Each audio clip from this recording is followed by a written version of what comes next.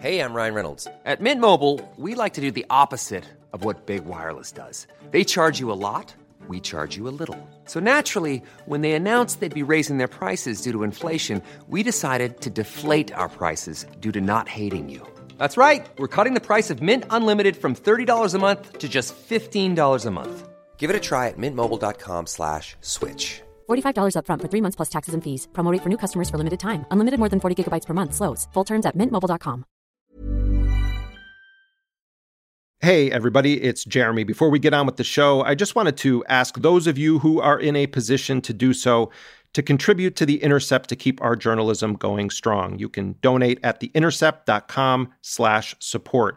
We know that a lot of people are not in a position to give right now, and we don't expect you, if you are in that position, to give anything. But if you are, or if you're in a position to give on behalf of someone that can't afford to contribute to this independent journalism outlet, then we would ask you to do so. We are trying to raise $900,000 by December 31st.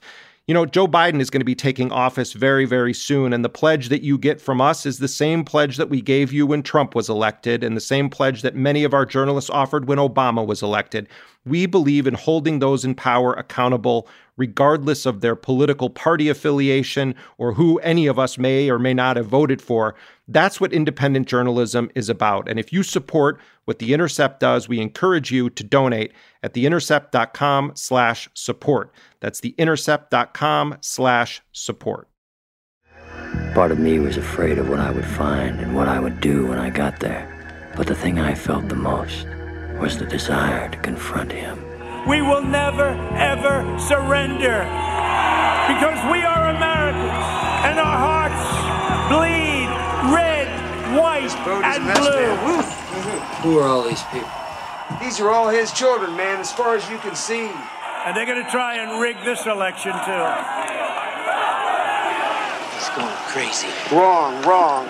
If you could have heard the man just 2 days ago, if you could have heard a man, God, you were going to call him crazy? He's worse than crazy. He's evil. I mean, that's what the man's got set up here. Man, is fucking pagan idolatry. Look around you. And they even want to take away your beautiful Christmas that we just got back. I have to be very careful. It smelled like slow death in there. Malaria. Nightmares. This was the end of the river, all right. This may be the most important speech I've ever made. They told me that you had gone totally insane. This election was rigged. Everybody knows it. I don't mind if I lose an election. This is the end. But I want to lose. I'd never seen a man so broken up, ripped apart. Is have it stolen from the American people. This is the end.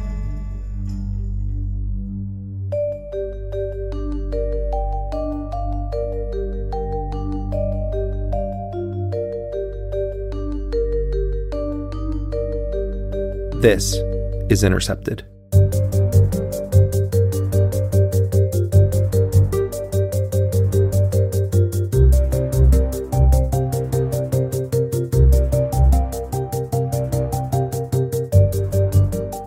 I'm Jeremy Scahill, coming to you from New York City, and this is episode 141 of Intercepted. If I lost, I would say I lost, and I'd go to Florida, and I'd take it easy, and I'd go around, and I'd say I did a good job. But you can't ever accept when they steal and rig and rob. Donald Trump is now in the dying days of his presidency, and he's spending his time promoting the myth that he actually won the November election in a landslide. By all accounts, Trump is obsessively watching OAN and Newsmax, and he's frequently been glued to the live feeds of the legal carnivals organized by Rudy Giuliani in a farcical effort to overturn Trump's defeats in several U.S. states. It's also a big surprise to me that our votes are counted by a foreign company. And it's even a bigger surprise to me that if you do the slightest bit of due diligence, you will find out that this company has been in trouble many, many times, was just disqualified in the state of Texas, under another name was thrown out of Chicago. In its infancy, had ties with Hugo Chavez, Venezuela. At the same time, Donald Trump is trying to ram through a variety of policy initiatives that he hopes will sabotage President-elect Joe Biden's early months in office. Trump retweeted an Israeli journalist who called the assassination of an Iranian nuclear scientist in Tehran a few weeks ago a major psychological and professional blow. Many observers believe that hit was an Israeli operation aimed at disrupting efforts to revive the Iran nuclear deal. There are also major moves happening with Afghanistan, where Trump says he wants large numbers of U.S. troops out of the country before January 20th.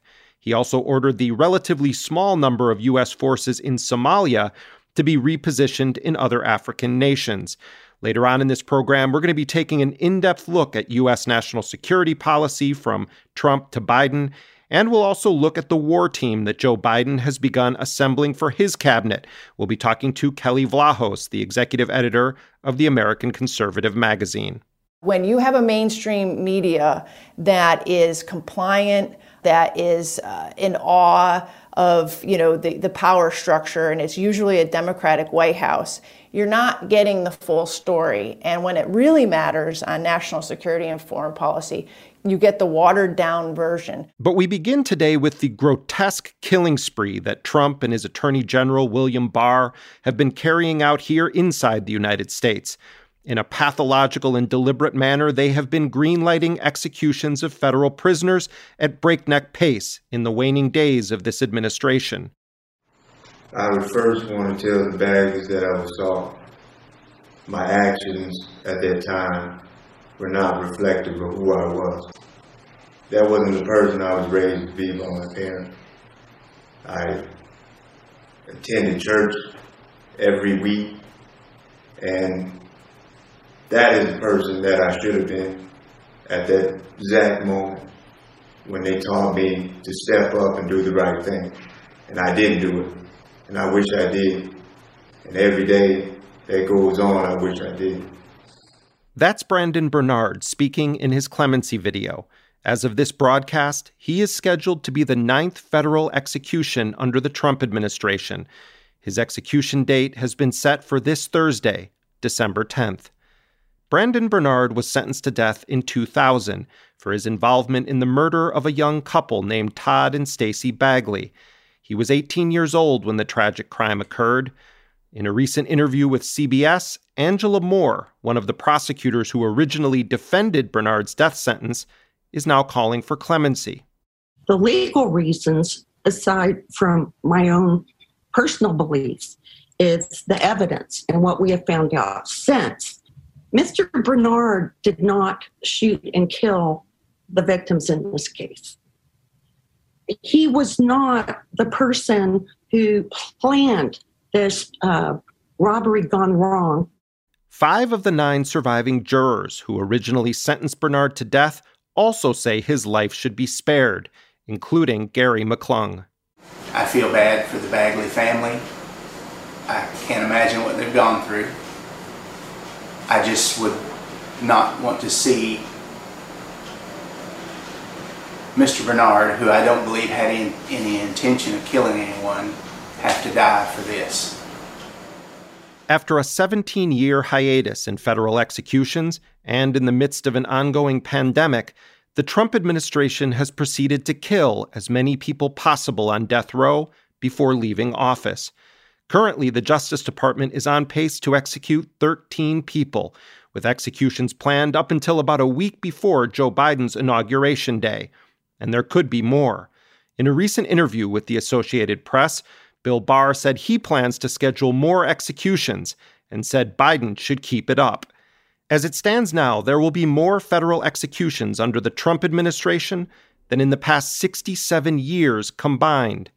Despite this, there has been little national attention, even among Democrats, a point Christopher Villalba made in a video before he was executed in September.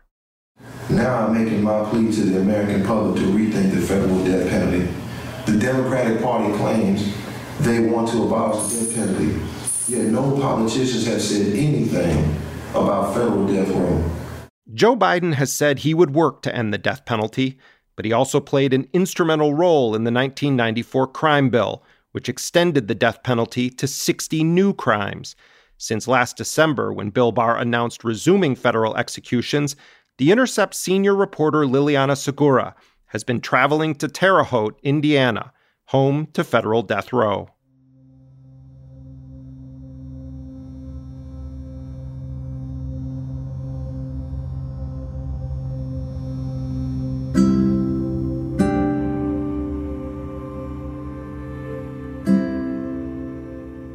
Terre Haute, it's sort of classic Indiana landscape, these beautiful sunsets, sprawling farmlands. But you can drive through town from one end to the other and never know that you're so close to this massive, sprawling federal penitentiary. One of the residents I remember talking to early on talked about how it's behind the mall. It's behind the mall. There's this mall that you pass as you're driving north through town, the Honey Creek Mall, and the federal penitentiary is sort of on the other side of it along the Wabash River. It'd be very easy to remain unaware that there's this massive federal penitentiary, let alone the federal death chamber. I'm Liliana Segura. I'm a senior reporter at The Intercept, covering prisons, criminal justice, and most recently, the death penalty. When I was in China, and other places, by the way, I said, Mr. President, do you have a drug problem? No, we do not. I said, big country, 1.4 billion people, right? Not much of a drug problem. I said, what do you attribute that to? Well, the death penalty. So. From the moment that Trump was elected, and from the moment he was in a position to name his first attorney general, everybody who followed these issues, who followed the death penalty and the federal death penalty, had the same thought, which was, we're going to see federal executions restart. It's just a matter of when. It was surprising in the first couple of years of his administration that there was no action, there was no movement on this. Some breaking news out of the Justice Department. The Attorney General, William Barr, now saying the federal government will resume the death punishment after punishment. First time since 2003, Barr directing prison officials to schedule the executions of 5 death row inmates. This is not common. And it wasn't actually until July of 2019 that Attorney General Bill Barr finally announced that the Trump administration was going to be restarting executions after more than 15 years. I just remember speaking to a couple of death penalty attorneys, and they just described it as a gut punch. Now people are going to be scrambling to try to save the lives of their clients. Christopher Villalba was the 7th person put to death since the beginning of these federal executions this year. He was also the first Black man put to death as part of Trump's killing spree, as I've come to refer to them. Due to the current COVID-19 conditions, media representatives must wear their face masks throughout the entire process. Additionally, upon arrival, your temperature screen test was conducted. We've had you sign consent forms. There's also additional PPE gear if available if needed. Media must vacate the property an hour after the execution, and only designated public information officers are to be approached. I went to Terre Haute for Christopher Villalba's execution date. It was in late September, and I had spent a lot of time talking to his mother. Christopher Villalba's mom is a woman named Lisa Brown. On the morning of her son's execution, she came and spoke at sort of a makeshift press conference that was organized by activists in a field across from the entrance of the federal penitentiary there in Terre Haute. We're going to see the 7th execution in 11.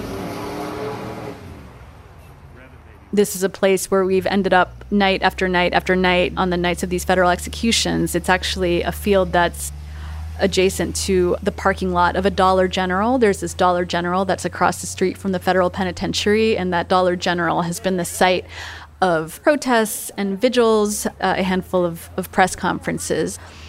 And the reason it's this place, it's really actually, the credit has to go to the activists who not only sued for the right to stand in that field across from the prison, they sued the Indiana State Police for that access to that space, but by their presence have created a space where families of the condemned can come and speak publicly, which is not an opportunity they've been given by the federal government. So Lisa Brown, on the morning of her son's execution, came and spoke. I've never done this before, and I have not prepared anything. This is really hard. But I believe our faith will get us through this. This is the first venue that I've had in which I could say to Todd and Stacy's family, I am so sorry for your loss. I've never been able to tell you that because I was told I could not have access to you. The system doesn't really allow for those kinds of conversation. It doesn't foster any sort of opportunity for forgiveness. But my son has been renewed. He's a new man. As he said in his own words, he has changed and he's redeemed. And I believe that with all my heart.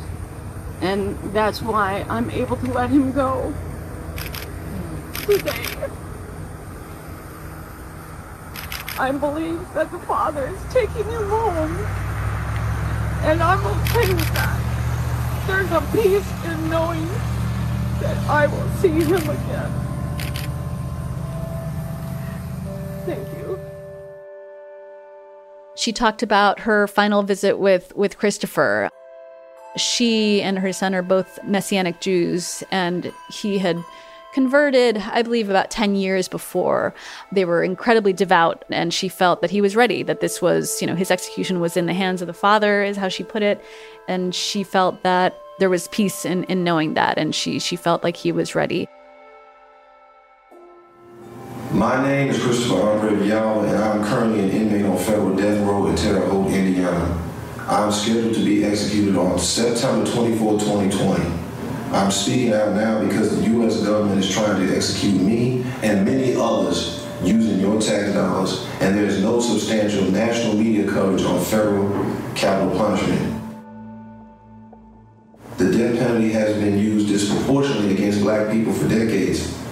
People are unaware of the fact that many of us here were arrested before we were old enough to drink. I was 19 years old.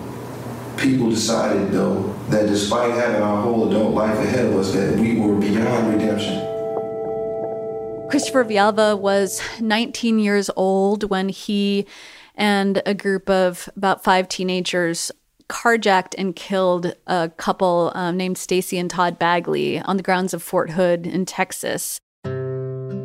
They were affiliated with a local gang. They decided they wanted to try to get some money and sort of went around looking for targets and approached Todd Bagley at a payphone and asked him for a ride. Later, Christopher and another of the teenagers pull a gun on him. They direct him to drive to a secluded area. They force him and his wife into the trunk of their car. And after driving around, taking their ATM card, their PIN, their jewelry, end up driving them to a dirt road on the grounds of Fort Hood, and Christopher Villalba ends up shooting them both in the head. And then they set the car on fire.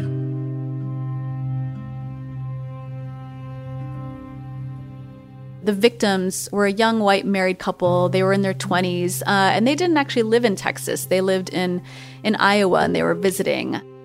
They were 2, by all accounts, good Christians who were targeted by these teenagers in this incredibly cruel and callous crime. When Christopher Villalba was executed, the mother of Todd Bagley, Georgia Bagley, gave a very lengthy statement. She wrote, we will never know how many people they could have influenced for good if they had been given the chance. And she talked about how she took comfort in the fact that they were in heaven. And she said, I know without a doubt we will have a glorious reunion with them one day. I'm not making this plea as an innocent man, but I am a changed and redeemed man. I committed a great wrong when I was a lost kid and took 2 precious lives from this world. Now I'm on death row. Every day I wish I could right this wrong.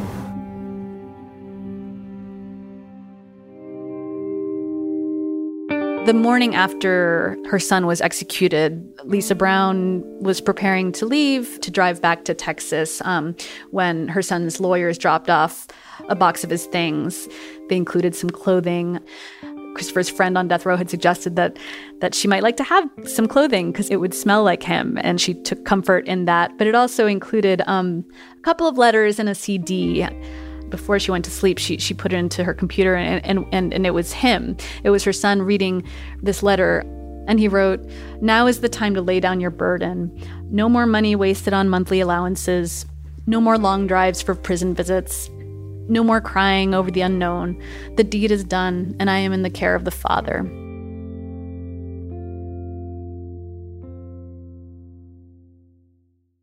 Then she had received another card. It was waiting in the mail when she returned from Terre Haute. He said, "I know this is hard for you. I would even go so far as to say that it's harder on you than me. I just want you to stay strong. I need you to do that for me. If they do take me away, then you can let them know how much it hurts. Maybe one day your love will change things."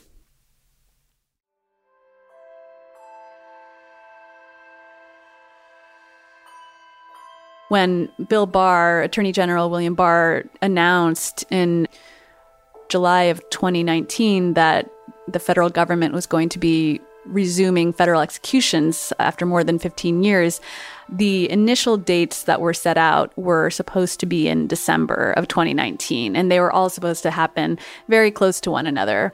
Those dates wouldn't come to pass. There was a stay in place that kind of delayed those dates. But in the meantime, a number of activists, including Abe Bonowitz with Death Penalty Action, had started to organize on the ground in Terre Haute, Indiana, which is home to the federal penitentiary that houses federal death row and where all of these executions take place. All the way down this road, down at the end, right before you get to the prison, there's a little supermarket, a Dollar General, and a few people got in ahead right before they put up the roadblocks. And they're down there saying, "Thou shalt not kill, thou shalt not kill."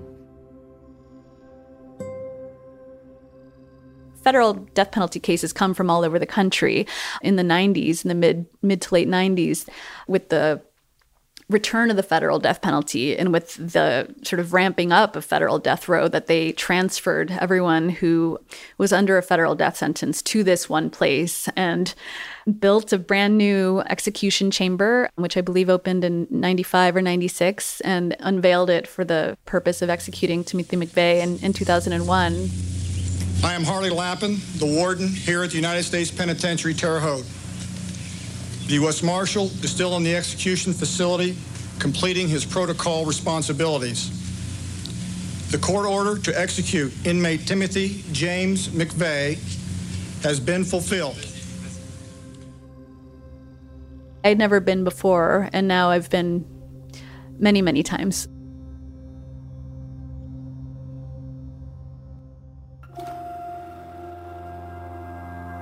There's this kind of perception, I've come to realize, among many Americans, even folks who pay attention to the death penalty at the state level, that federal death row is home to a lot of people who are there for terrorism offenses.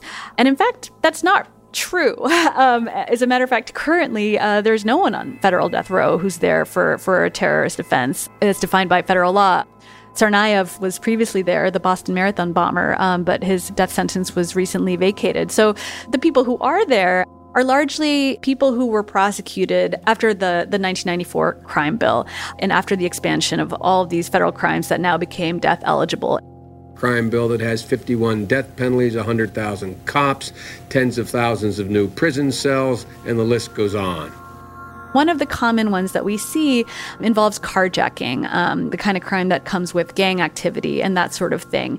The reason that's important is that, in the sort of late 80s, early 90s, with, the ramping up of the war on drugs, there was a sort of movement to federalize a lot of crime, what was sort of previously known as street crime that would have traditionally been prosecuted at the state level, increasingly was being handled at the federal level as part of the kind of expansion of the war on drugs. One of the things that I learned while I was reporting some of these cases is that carjacking, as a crime that was commonly associated with those involved with drug crimes, became a federal crime in 1992. It stemmed from a really horrific, high-profile crime, a woman who had been carjacked in Maryland outside of D.C., and it involved just a grisly, dragging death that caused a lot of outrage in this particular era. And so in 1992, Congress passed the Anti-Car Theft Act, which made carjacking a federal crime. And that was followed shortly after by the 1994 crime bill. The mix of punishment and prevention is what the Democrats and the Republicans in the Senate voted for in then what was called the Biden crime bill. It meant that suddenly carjackings and kidnappings and these kinds of crimes that ended in a death, whether a defendant was personally responsible for the murder in that case, those became death-eligible crimes. So crimes involving multiple defendants, even if they weren't necessarily the so-called trigger man, those defendants could face the death penalty. And we've seen a number of cases come up for execution where that's been the case. Christopher was the 7th person put to death. After his execution came Orlando Hall. And now the next execution that's coming is Brandon Bernard, who was Christopher Villalba's co-defendant. That case is really tragic because he, compared to Christopher, had a pretty minor role in the murder of the Bagleys, and yet he faces execution for their death. 5 of the surviving jurors in Brandon Bernard's case, who were also the jurors for Christopher Villalba, have said that they would support clemency for Brandon Bernard. One of the more haunting things that I've read that Brandon has written was written to his supporters and published on the Facebook page, where they put a lot of information and his own writing.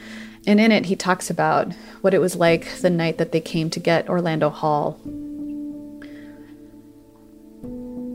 Footsteps came down the range, and the air became heavy, and I knew they were getting him. I just listened. The officer told them in a low voice to open the outer door. I heard the twinkling sound of the handcuffs and leg cuffs being placed on his ankles. And he describes how, through the bars of his cell, he told Orlando Hall that he loved him. He told me in a low voice filled with all the emotion one feels at that moment that he loved me too. And then he was gone.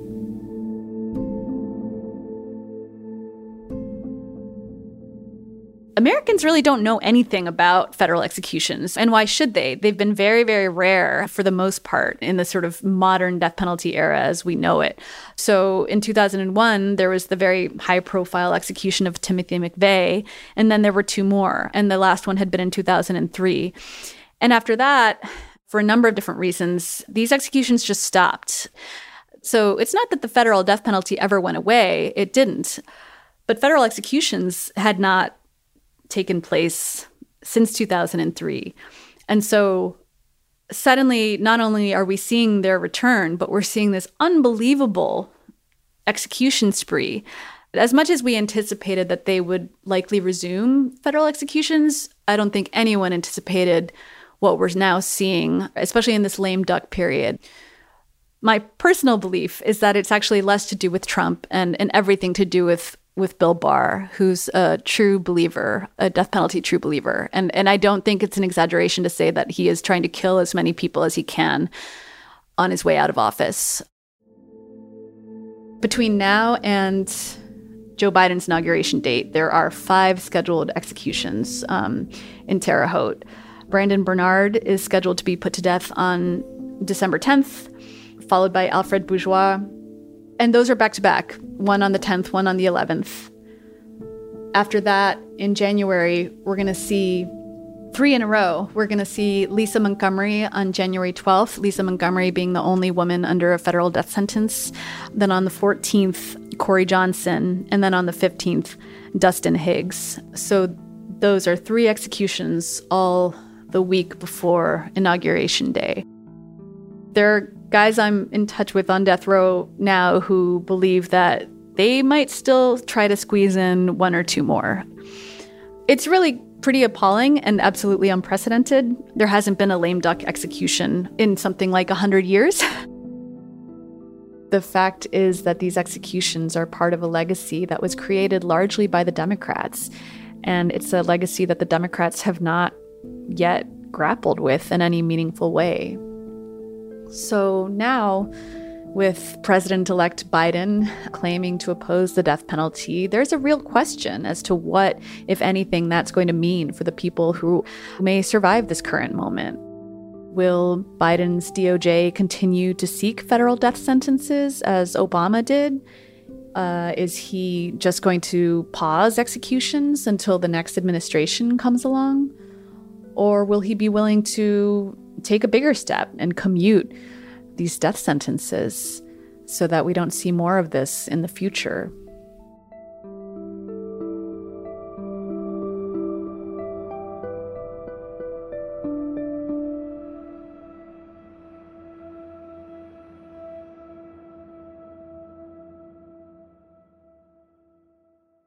That's my colleague Liliana Segura, senior reporter at The Intercept. She spoke to our producer, Laura Flynn.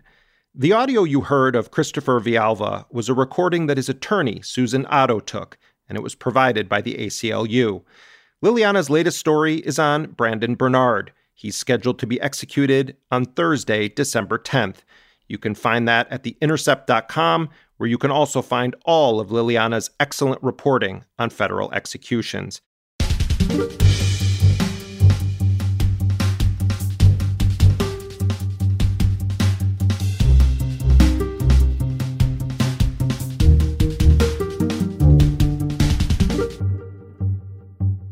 One quick note before we continue on with the program, I would encourage everybody listening to make sure you are subscribed to our other podcast, Deconstructed, which is now hosted by our DC bureau chief, Ryan Grim. It's really a fantastic look at the politics unfolding in Washington, D.C., particularly at this crucial time. Give it a listen. Deconstructed, it comes out on Fridays.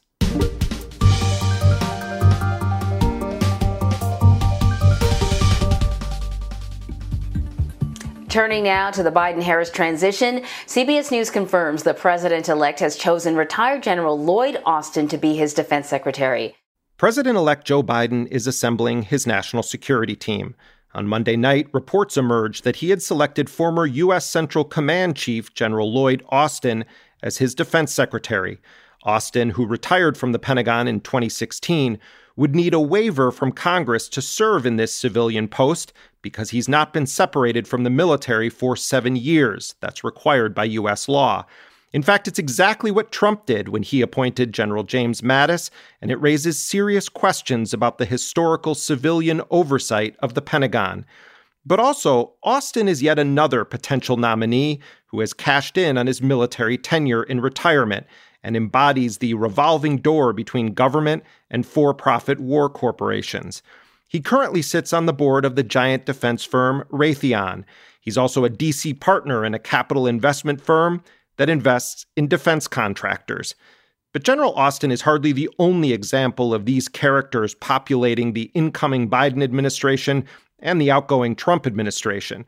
In fact, Biden's national security team, much like Trump's, is shaping up to be a corporate profiteer-filled venture that highlights some of the worst special interest facets of how legalized influence peddling is done in Washington, D.C.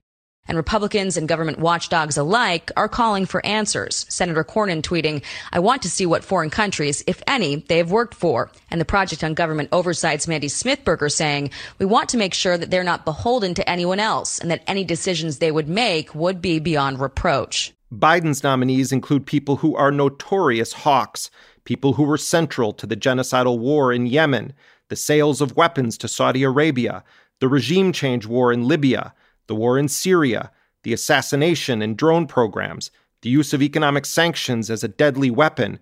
It is, in short, shaping up to be a kettle of hawks. Biden is still in the midst of compiling his cabinet, but on national security, it's looking a lot like a replay of the Obama-Biden militarist coterie. There are undoubtedly foreign policy areas where the Biden administration will correct the egregious actions of Trump, particularly in the case of the Iran nuclear deal. But there are also areas where Biden could prove more hawkish than Trump, particularly on North Korea, Afghanistan, and the question of troop deployments. In all the Beltway scuttlebutt around Biden's cabinet, there is no mention of open critics of U.S. war-making being considered for any key national security positions. That's not an oversight. That's how the business of protecting the militarized myth of American exceptionalism is performed by the establishment Democratic Party. Joining me now is Kelly Vlahos, the executive editor of the anti-war publication, The American Conservative.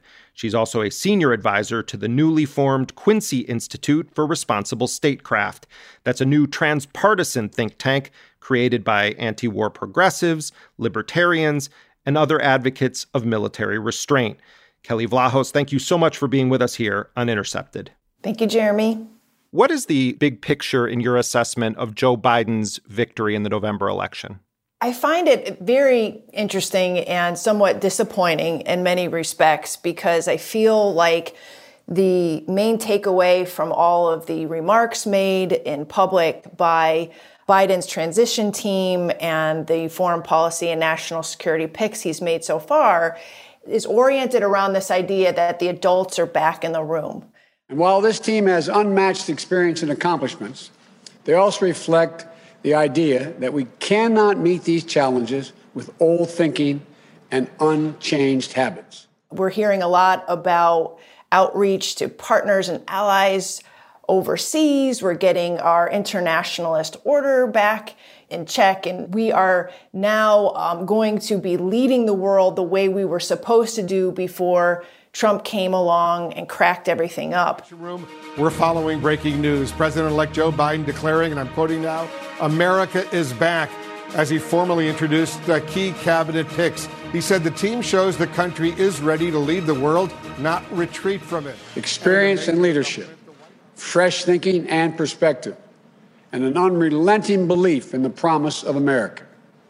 I've long said that America leads not only by the example of our power, but by the power of our example. And I'm proud to put forward this incredible team. To me, that just says we're going back to the status quo. We're talking about at least 40 years, if not more, of failed policies, endless wars, and overseas global primacy. Some of these things that Trump had actually tried to address, believe it or not, now that he has been sort of exposed as being little more than a disruptor and nothing else, there seems to be this blobby return to quote unquote normalcy. And you realize, wow, we are probably going to go back another 4 years or more to the way it was in Washington. It's also an attempt to bring back normalcy to what has been nothing but a clown show at 1600 Black Lives Matter Plaza. Now, in case you forgot what normal sounds like, here it is. America, at its best, still has a greater ability than any other country on earth to bring others together to meet the challenges of our time. I know, Mr. President-elect and Madam Vice President-elect, that you've selected us not to serve you, but to serve on behalf of the American people. On this day, I'm thinking about the American people, my fellow career diplomats and public servants around the world. I want to say to you, America is back. America's back. We're at the head of the table once again. I've spoken with over 20 world leaders. Set aside whatever anyone wants to allege about Trump's motivations in the 11th hour.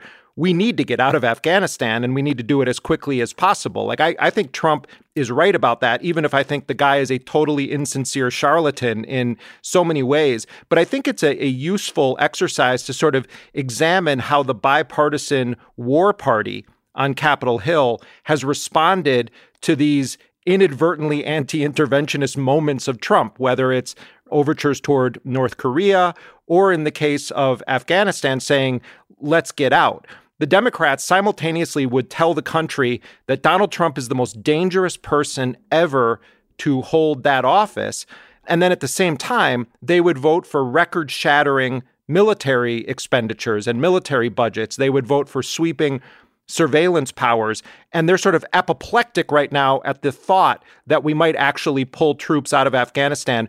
Wrestle, Kelly, for a bit with that dynamic, that you have Trump, who is kind of, insincere, liar, charlatan, but occasionally seems to want to do what ultimately people like you and I would think is the right thing, to get out of U.S. wars. Yeah, I think wrestle with it is like the perfect description of what I personally have been doing in the last 4 years, because I had worked most of that time as an editor at the American Conservative, which was founded in 2002 in opposition to the Iraq War policy. So we had been foursquare against these endless wars to begin with. So when President Trump, or then candidate Trump, had come out and said, listen, Iraq was a failure. We need to get out of these protracted occupations and interventions in the Middle East. It's not doing anything for our country. The war in Iraq was a big, fat mistake, all right? Now, you can take it any way you want. And when he won, we continued to champion any moves he made to get out of Afghanistan, to get out of Syria, to basically rein in some of the impulses by more hawkish members of his team and in Congress. But then he did a lot of things that, we would not agree with, like getting out of the Iranian nuclear deal, as well as leaving a force in Syria to ostensibly protect oil, the assassination of Qasem Soleimani. And so it was a mixed bag. So yeah, wrestling with Trump, as well as his behavior, as well as his approach, his lack of governance, it was pretty tough for non-interventionists. When you talk about Democrats, though, the fact that they could not get off their butts to get us out of Afghanistan for 4 years, to actually reset that policy, to get behind the negotiations in a way that would have been helpful. And then when Trump finally makes a stand to say, I want to reduce troops there, they partner with the Republican hawks to try to press legislation that would hold back funds to actually withdraw.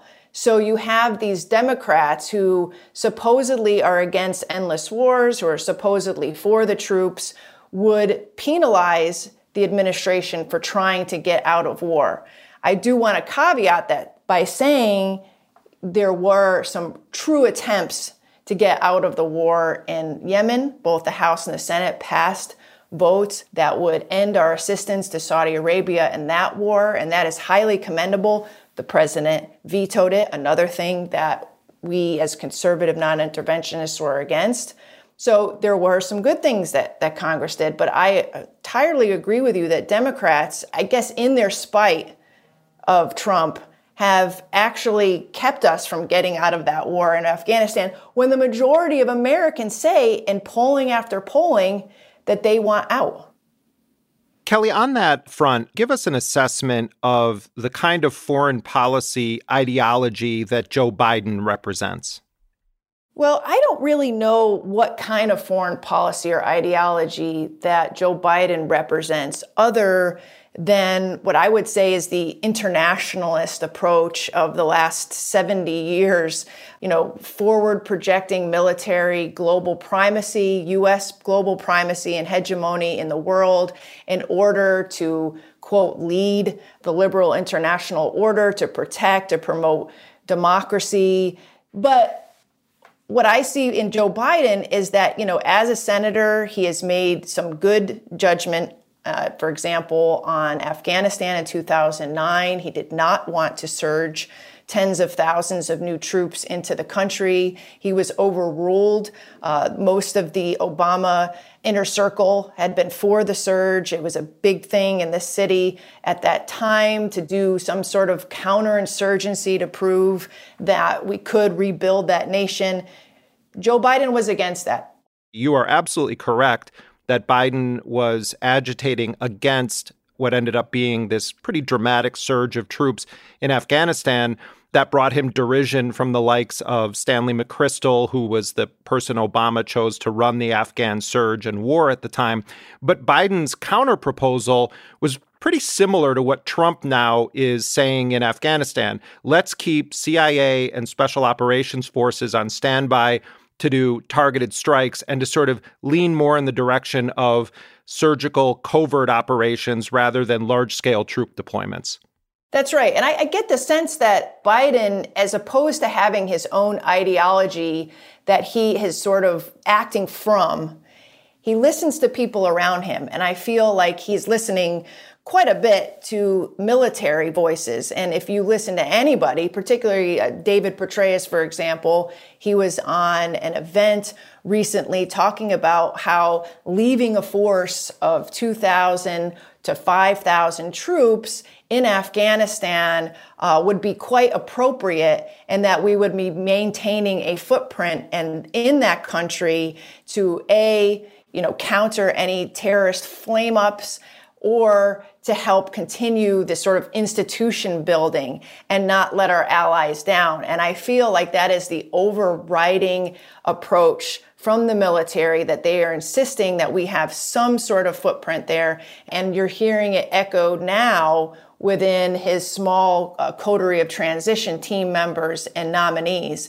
There are much smarter people here in this town than I who will tell you that having that force there is going to do nothing in terms of actually beating back all of the terrorist gains, but it will continue the agitation of the Taliban and the agitation of some of the other terrorist groups that are still operating there. And so this whole idea to maintain a footprint is really just the military not being willing to give up and admit, quote unquote, defeat in this war, but it still maintains a huge forward operating presence because you have support and contractors, which would still be in the country. And it would still be stretching ourselves too thin with blood and treasure and keeping these deployments going as they have been for the last 20 years. What I think one of the most remarkable aspects of the Trump era is just the sameness of U.S. policy when it comes to foreign entanglements, wars, militarism. I don't think you can make a credible case that Donald Trump is somehow wildly outside the scope of normal imperial business under both Democrats and Republicans. When you look at his scorched earth policies in Syria, when you look at his wielding of economic sanctions, when you look at his kill 'em all strategy in Afghanistan, as well as his support for Saudi Arabia in Yemen. And in fact, Trump himself authorized, greenlit ground operations in Yemen. He's dramatically expanded drone strikes and covert operations in Somalia, but that was kicked off by the Obama-Biden administration. I think when you strip away the rhetoric, you'd be hard-pressed to make a case that when it comes to so-called national security policy, Donald Trump was some radical outlier in the scope, particularly the post-9/11 scope of U.S. national security policy. I'm curious your thoughts on that. Yeah, I mean, I totally agree with you, and I don't mean to sugarcoat Trump's record. You know, I mean, you're absolutely correct. And I think one of the least reported elements of his national security policy has been the not only continuing of the drone war, but accelerating it in Somalia. So you're correct. It's not like he went in like the bull in the china shop that they all talk about. I mean, we have the same policies pretty much in Syria, in Somalia, in Afghanistan, in Libya, even Iraq. You know, policy directives have changed. People have gone in and out. But really, you know, it remains the same. I think what they just want is one of the elite establishment creatures that they are used to, that make them feel good about themselves, good about our placement in the world. Everything's okay. Get the weirdo out of the White House, and then we can go on and restore, you know, business as usual. As Secretary of State, I nominate Tony Blinken. He's one of the better prepared for this job. No one's better prepared, in my view.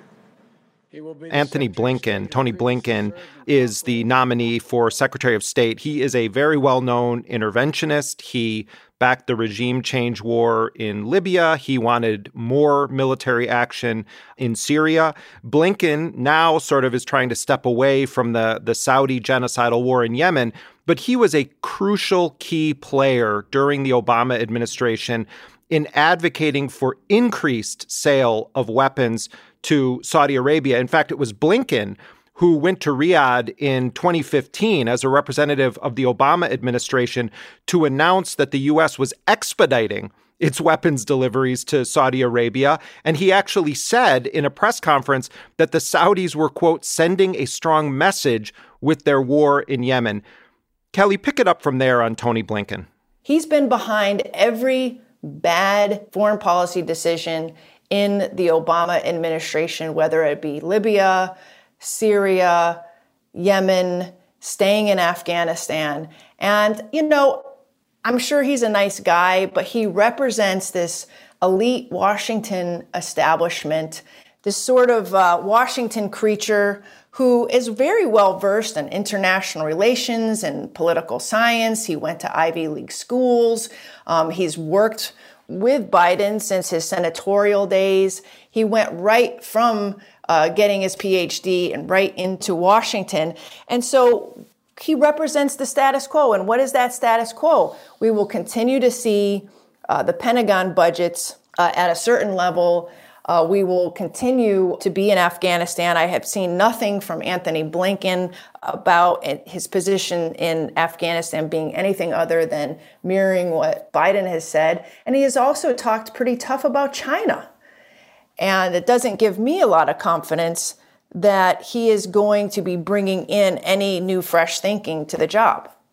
Michelle Flournoy, I would describe her as a neoconservative Democrat. During the Bush era, she actually joined with the actual neoconservatives at the Project for a New American Century in signing a letter saying that the Bush administration was not being militaristic enough in the Middle East, and they needed to actually expand the number of ground troops in Iraq and elsewhere. But I bring her up in the context of Blinken because she and Blinken, in many ways, are sort of the embodiment of this revolving door between the private sector and lobbying and military and intelligence contracting, and then serving in powerful positions in Washington. These two, Flournoy and Blinken, when they left the Obama administration, founded a firm together called West Exec Advisors. This is a consulting firm that their entire purpose for being was to assist corporations in navigating the Pentagon and government contracting bureaucracy. Politico actually called West Exec Biden's cabinet in waiting. But if you go to the website of this firm that Secretary of State nominee Blinken and Flournoy started, their own material describes themselves like this, quote, "It is quite literally the road to the Situation Room. And it is the road everyone associated with West Exec Advisors has crossed many times en route to meetings of the highest national security consequences." As you know, when you have a $700 billion budget, there's a lot of money to be made there in the private sector. And so Tony Blinken and Michelle Flournoy were enjoined by other former members of the Obama administration to start this consulting firm. And they made hand over fist in helping, top clients, like Google and others, and pairing them, these clients with major programs like, artificial intelligence and drones and other weapon system programs in the Pentagon. And so they made a lot of money. I mean, when you talk about the millions of dollars that are funneling billions of dollars back and forth, I mean, the United States defense industry is the biggest arms dealer in the world.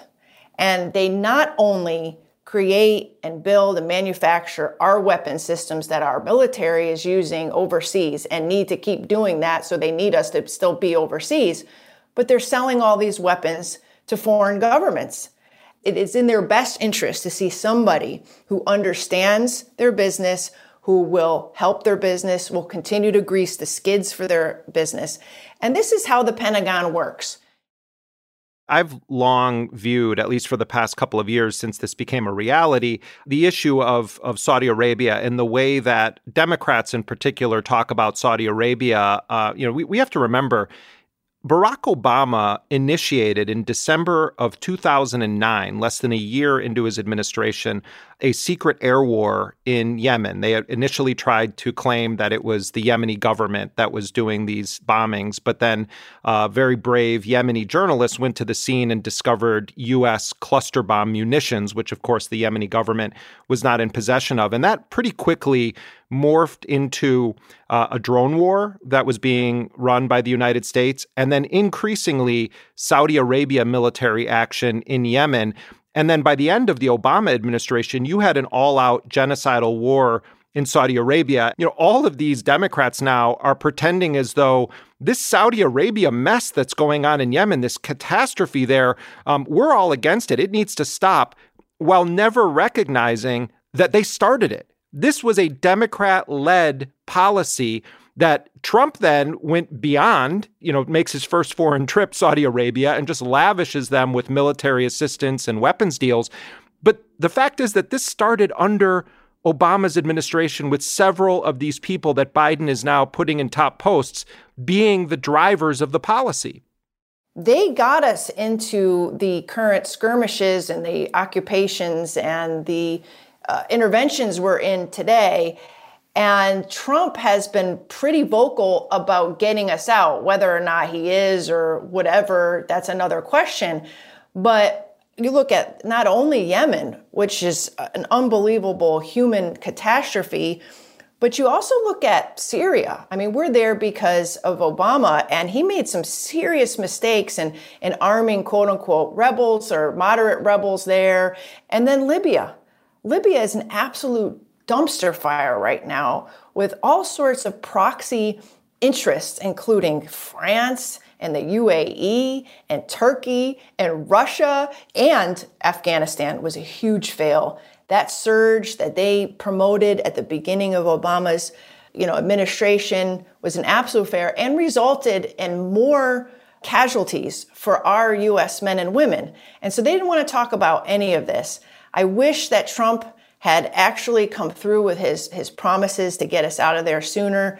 But I feel like putting people like Antony Blinken, Michelle Flournoy, Avril Haines, Jake Sullivan, these people were there. They were behind the president on all of these decisions, and we're still there now. And so why should we expect anything different from them? Maybe they've had a change of heart. Maybe they see that the zeitgeist is different, that the American people really want. If anything, I think two things might happen. They've talked about getting back into the Iran deal, which I feel is very positive and needs to happen, and sanctions need to be lifted. And two, by all accounts, Antony Blinken and others, Biden included, they want to end that war in Yemen. And I do think that that is probably one of the first actions, if any, that they do make in the right direction. You mentioned two other names that I think briefly we should just touch on. Jake Sullivan has been named the National Security Advisor, and that's one of these key positions that does not necessitate a Senate confirmation. It's why John Bolton, for instance, was able to be the National Security Advisor under Donald Trump. So it's pretty clear that Jake Sullivan will, in fact, be the National Security Advisor. He comes out of the Hillary Clinton camp and was well known for being a totally central player in the Obama-Libya regime change war. He also was deeply involved with brokering the Iran nuclear deal, so that could be a positive in his camp. Ben Rhodes, who's now one of the Pod Save America guys, when he was Obama's deputy national security advisor, he was not known himself for being a very dovish character. But even he said about working with Jake Sullivan, and this is a quote, "On the spectrum of people in our administration, he tended to favor more assertive U.S. engagement on issues, advocating, quote, responses that would incorporate some military element." Give just a brief overview of Jake Sullivan and what he represents. Even on the issues that we're looking at today, like China, he wants to put China on notice. Now, specifically, he was talking about their, initial COVID reaction and transparency. But, even when it came to Iran, he said something recently about pressing Iran to come back into compliance before they get into the deal. Now, that's going to be a real sticking point for people who want to get back in the deal. Are we going to lose leverage, like the sanctions as leverage? He's a hard book to read right now, now. But his complete support of Hillary Clinton in the Libya crisis, I believe, is a signifier of, how he approaches using military power, American military power, to solve our diplomatic problems and issues across the globe. But all of the, national security policy is going to be emanating from the White House, and it'll be going through Jake Sullivan. They're coming from the Hillary Clinton wing, which is all about using military force to solve our problems across the globe. I do want to make sure we talk about the nominee for the Director of National Intelligence, Avril Haines. She probably is someone that most people have not heard of. If you had, it may have been in recent years because she emerged as a prominent defender of Gina Haspel, who, of course, was a central player in the CIA's kidnap and torture program, Gina Haspel was. And Avril Haines supported her nomination by Trump to serve as CIA director. But what I knew her name for was that she was a key figure in the expansion of Obama's drone wars. And so maybe you can just give a few points about her career and who she is.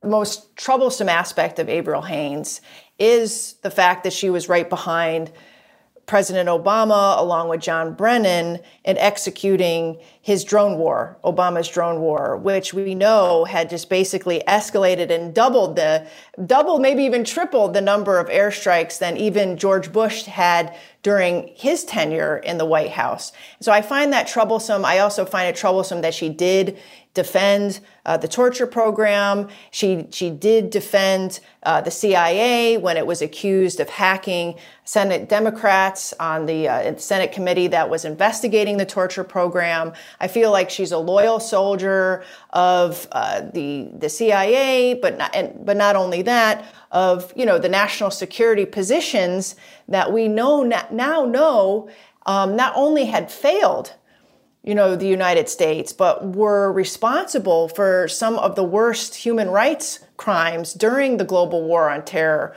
which you would include the black sites, the torture, the drone targeting that we all know had killed civilians, an untold number of civilians, children, wedding parties, you name it. One final name that I just want to bounce around with you, Kelly, is Mike Morell. He has been talked about as a potential CIA director, though in recent days it seems like there may be a rethinking of this going on in the Biden camp. But Morell, like Gina Haspel, was career CIA. He has defended the post-9/11 use of kidnapping and torture. He was George W. Bush's national security briefer after 9/11. Just pick it up from there and your concerns if Mike Morell is named CIA director. Yeah, I really believe that Mike Morell comes from, and I just coined it, this Hillary Clinton National Security Wing, in which he is very hawkish. And I believe that he would not only call for the execution of Ed Snowden, but Julian Assange. He advocated openly bombing Syria during the 2016 election campaign, when I believe he was still advising Hillary Clinton at the time. He's defended torture. He defended Gina Haspel in, destroying all of the tapes that would be preserving the evidence for torture.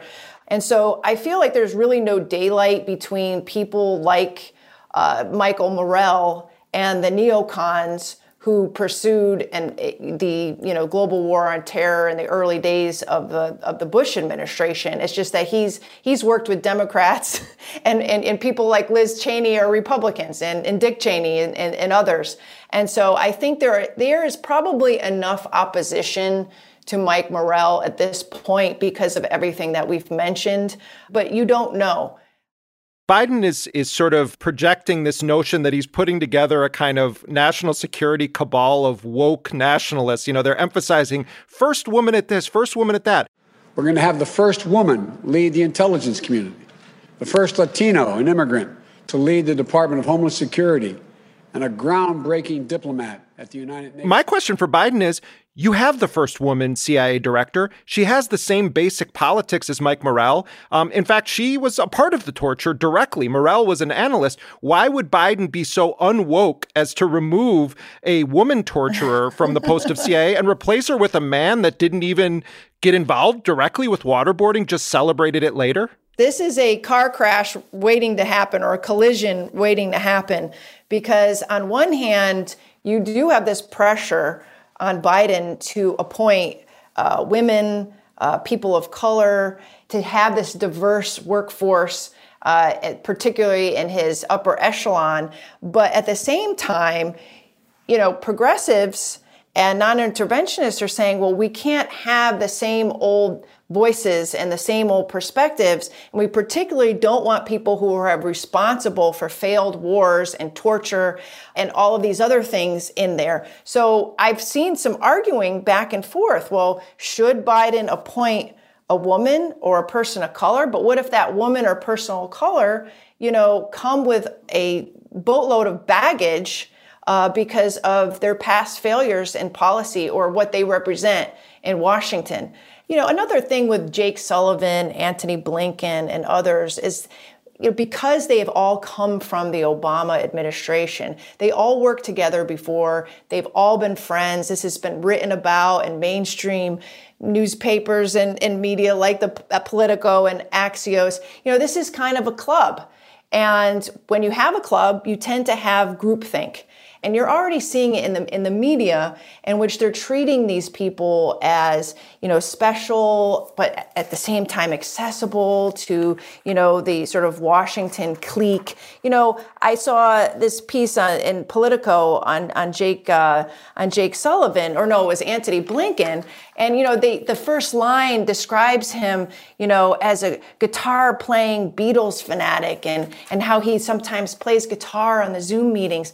And I'm thinking, wow, this is where things go off the rails in terms of reporting on foreign policy and national security. For the next 4 years, anything that these guys do, whether it's starting a war, whether it's selling arms to the UAE or Saudi Arabia, or getting involved in some sort of democracy promotion in Eastern Europe, this will be explained away by a compliant media that really wants to be part of this club. They didn't want to be part of Trump's club, and they were really good about being real scrutinizing, reporters when it came to Trump. But I feel, and this, Jeremy, is that when you have a mainstream media that is compliant, that is in awe of, the power structure, and it's usually a Democratic White House, you're not getting the full story. And when it really matters on national security and foreign policy,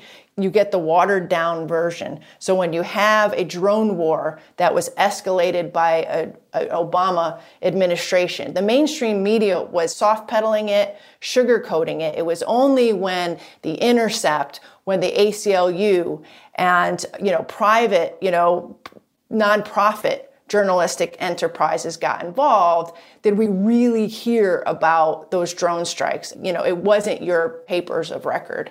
And I'm afraid that's going to happen during the Biden administration as well. Kelly Vlahos, thank you very much for your great work over the years. Very provocative work at times as well. And thank you for being with us here on Intercepted. Thank you. Kelly Vlahos is the executive editor of The American Conservative. She's also a senior advisor to the newly formed think tank, the Quincy Institute for Responsible Statecraft.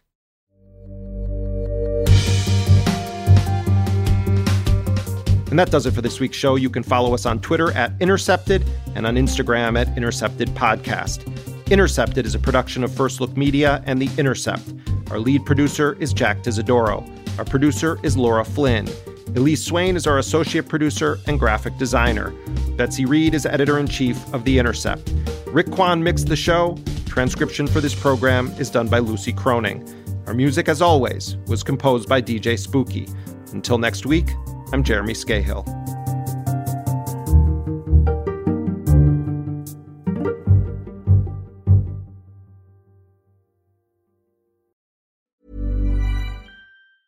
Hey, it's Danny Pellegrino from Everything Iconic. Ready to upgrade your style game without blowing your budget? Check out Quince. They've got all the good stuff, shirts and polos, activewear, and fine leather goods, all at 50 to 80% less than other high-end brands. And the best part? They're all about safe, ethical, and responsible manufacturing. Get that luxury vibe without the luxury price tag. Hit up quince.com/upgrade for free shipping and 365-day returns on your next order. That's quince.com/upgrade. One size fits all seems like a good idea for clothes until you try them on. Same goes for healthcare. That's why United Healthcare offers flexible, budget-friendly coverage for medical, vision, dental, and more. Learn more at uh1.com.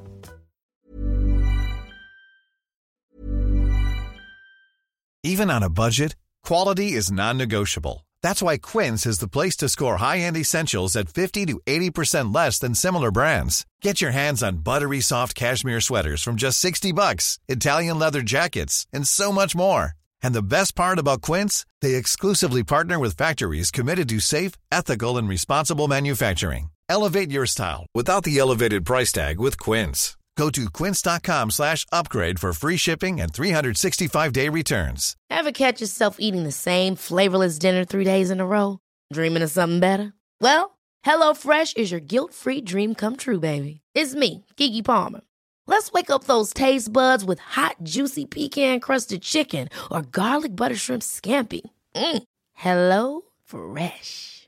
Stop dreaming of all the delicious possibilities and dig in at HelloFresh.com. Let's get this dinner party started.